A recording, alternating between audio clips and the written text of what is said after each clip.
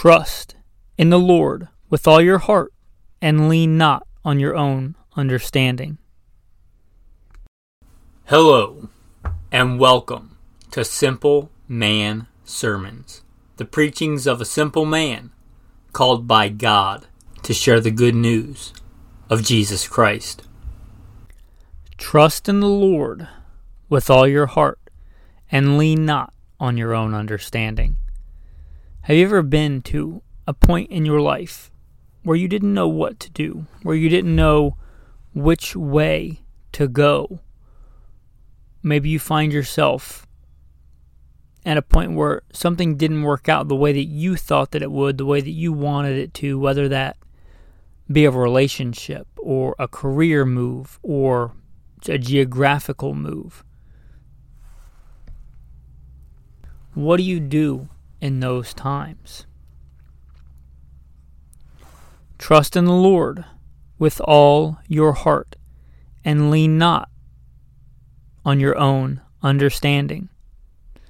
This is from Proverbs 3. Trust in the Lord with all your heart, and lean not on your own understanding. In all your ways acknowledge him, and he will make your paths straight. From Proverbs all the way to James.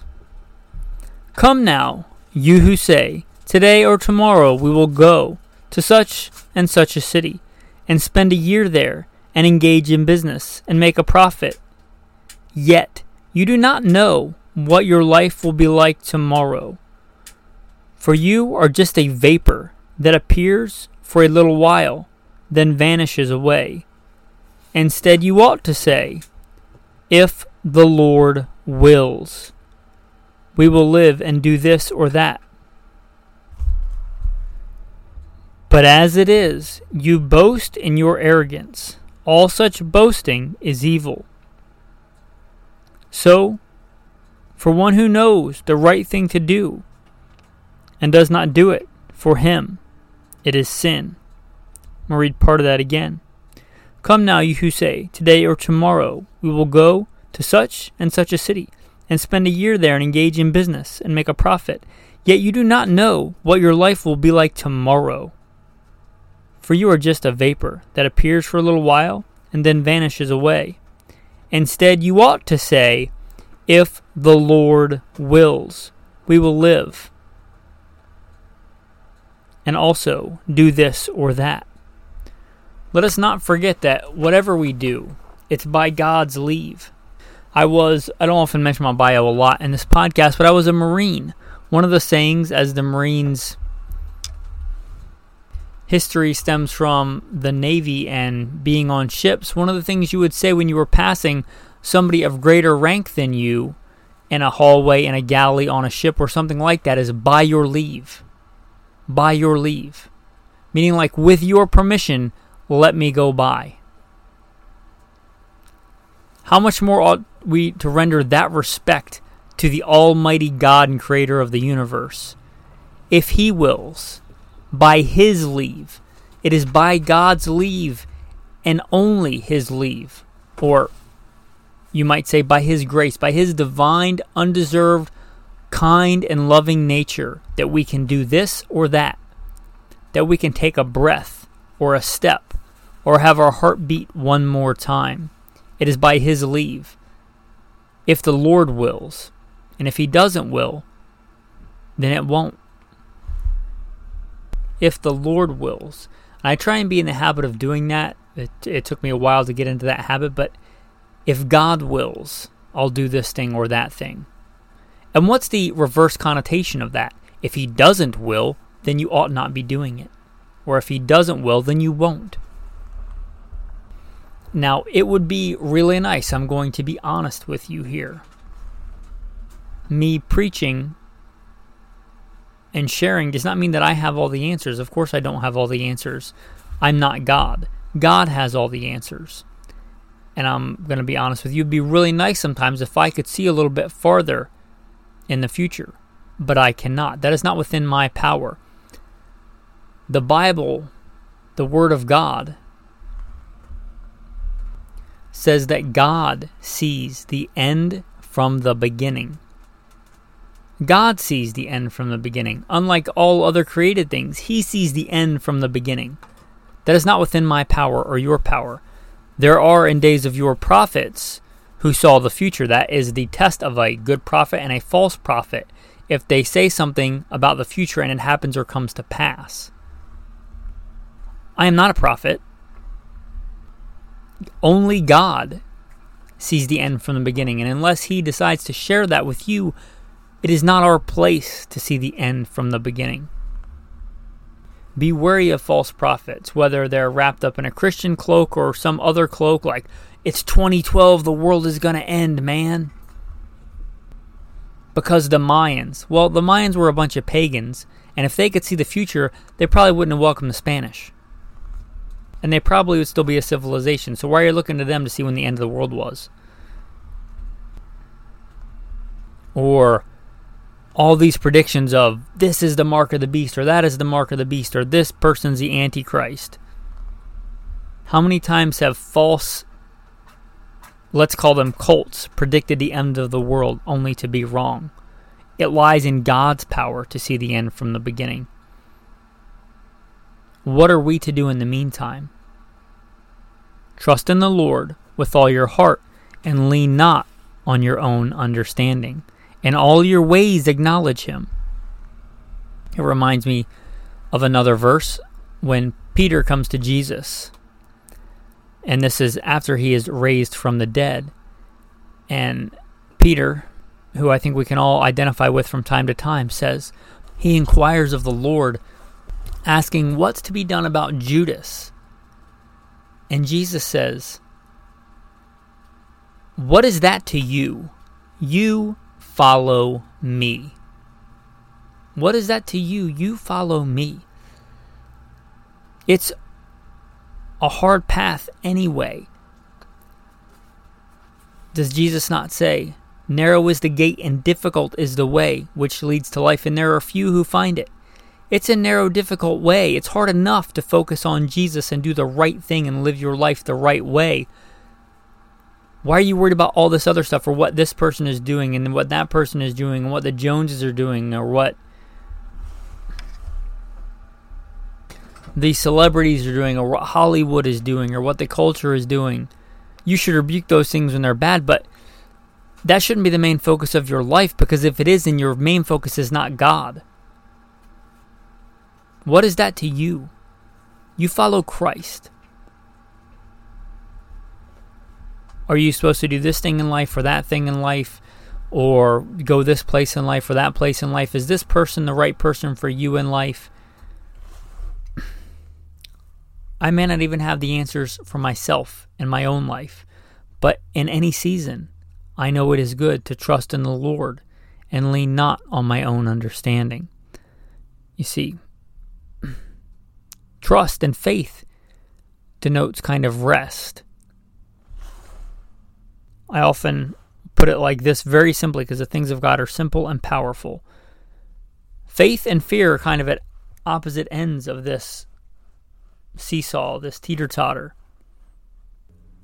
The more you get in fear, the less faith you're going to have. And the more faith you have, the less fear you're going to have.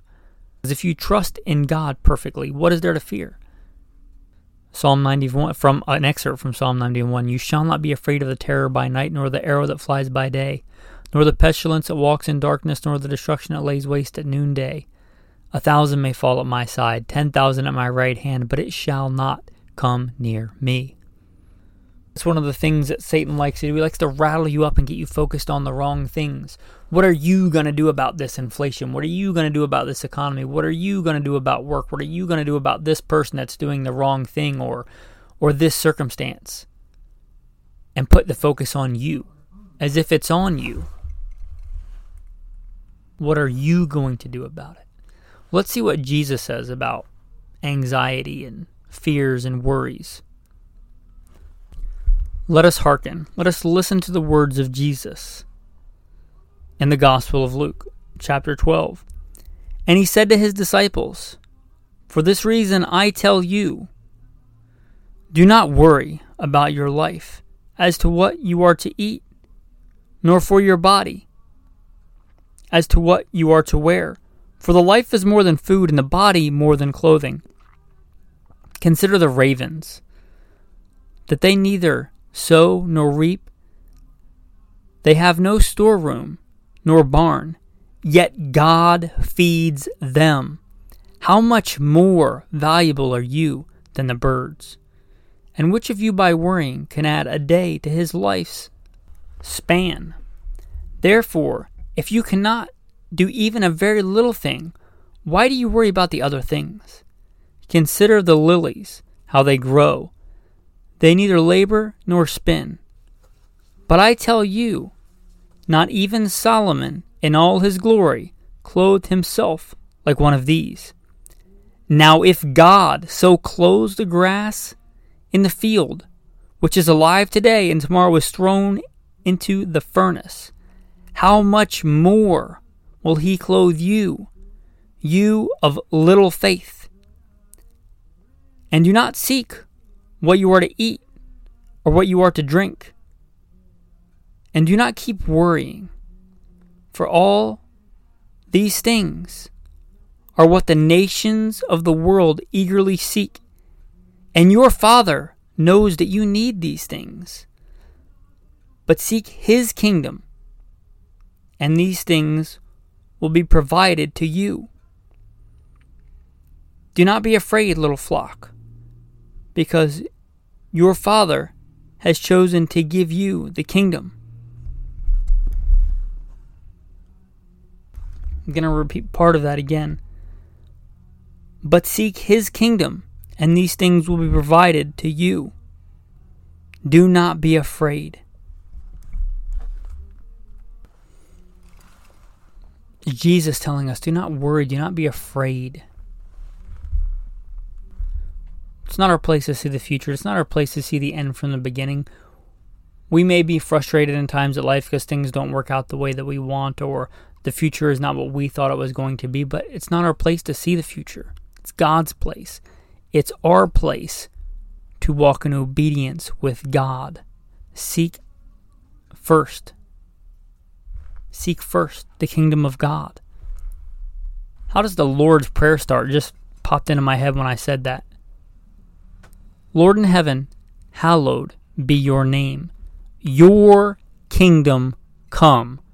Your will be done. Wow. That just hit me as I was preaching. It starts out about seeking God's kingdom, seeking God and his kingdom and his will to be done, not your own. Seek God first. There are many seasons in life. It says in Ecclesiastes, a time for peace and a time for war, a time to love and a time to hate, a time to embrace and a time to refrain from embracing. There are many seasons in life. Also in Ecclesiastes it says, let us hear the conclusion of the whole matter. This is by Solomon, save Jesus Christ, the wisest man that ever lived. So perhaps we should hearken unto what it says in the conclusion of the whole matter. Because if you're not familiar with Ecclesiastes, especially the first several chapters, it's him kind of seeking for meaning and purpose in life. And he says, let us hear the conclusion of the whole matter. Let us hear the conclusion of the whole matter. Fear God and keep his commandments, for this is the whole duty of man. I would submit we all have those times where we can feel lost, or we can feel worried or jarred or anxious. Simple, powerful truths. See a lot of corruption, a lot of wrong. Not an excuse for you to lose focus of God and his kingdom first. What is that to you? You follow me. If you don't know which way your life is headed, if you don't know what the future holds, welcome to being human. It's not our place to see the end from the beginning. If the Lord wills, we will do this or that. Don't boast in arrogance. All such boasting is evil. If the Lord wills, we will do this or do that. And again, the reverse connotation is if he doesn't, then it won't. It's hard to kick against the goads. Don't struggle against God. Now, I'm not saying it's never good to struggle or fight. It's good to do that for God. Fight for the right thing. Fight for justice and mercy. But make sure we're doing seeking the kingdom first. Seeking God's will and not our own will. As I'm recording this, let us remember the Sabbath, the whole duty of man. Fear God, keep His commandments. What is the fourth commandment? Remember the Sabbath day to keep it holy. 6 days you shall labor and do all your work. But the seventh day is the Sabbath of the Lord thy God. In it you shall do no work. You, nor your son, nor your daughter, nor your male servant, nor your female servant, nor your cattle, nor the stranger who is within your gates. For in 6 days the Lord made the heavens and the earth, the sea and all that is in them, and rested the seventh day. Therefore the Lord blessed the Sabbath day and hallowed it. A day of rest, a day to chill, if you want to put it in modern day vernacular, a way that my loving wife likes to put it in kind of more modern day vernacular. Thou shalt chill. Relaxing, resting in the Lord, refocusing on the Lord, not the worries and the cares and all the things of this world. Resting in the Lord, trusting in the Lord. Trust in the Lord with all your heart,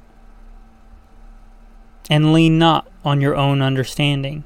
In all your ways acknowledge Him, and He will make your paths straight. I was going to end it there, but I think I'll end it with the Lord's Prayer. A model Jesus gives when His disciples ask how they should pray. Our Father in heaven, hallowed be your name. Your kingdom come, your will be done, on earth as it is in heaven. Give us this day our daily bread, and forgive us our debts, as we forgive our debtors. And do not lead us into temptation, but deliver us from the evil one. For yours is the kingdom, and the power, and the glory, forever. Amen.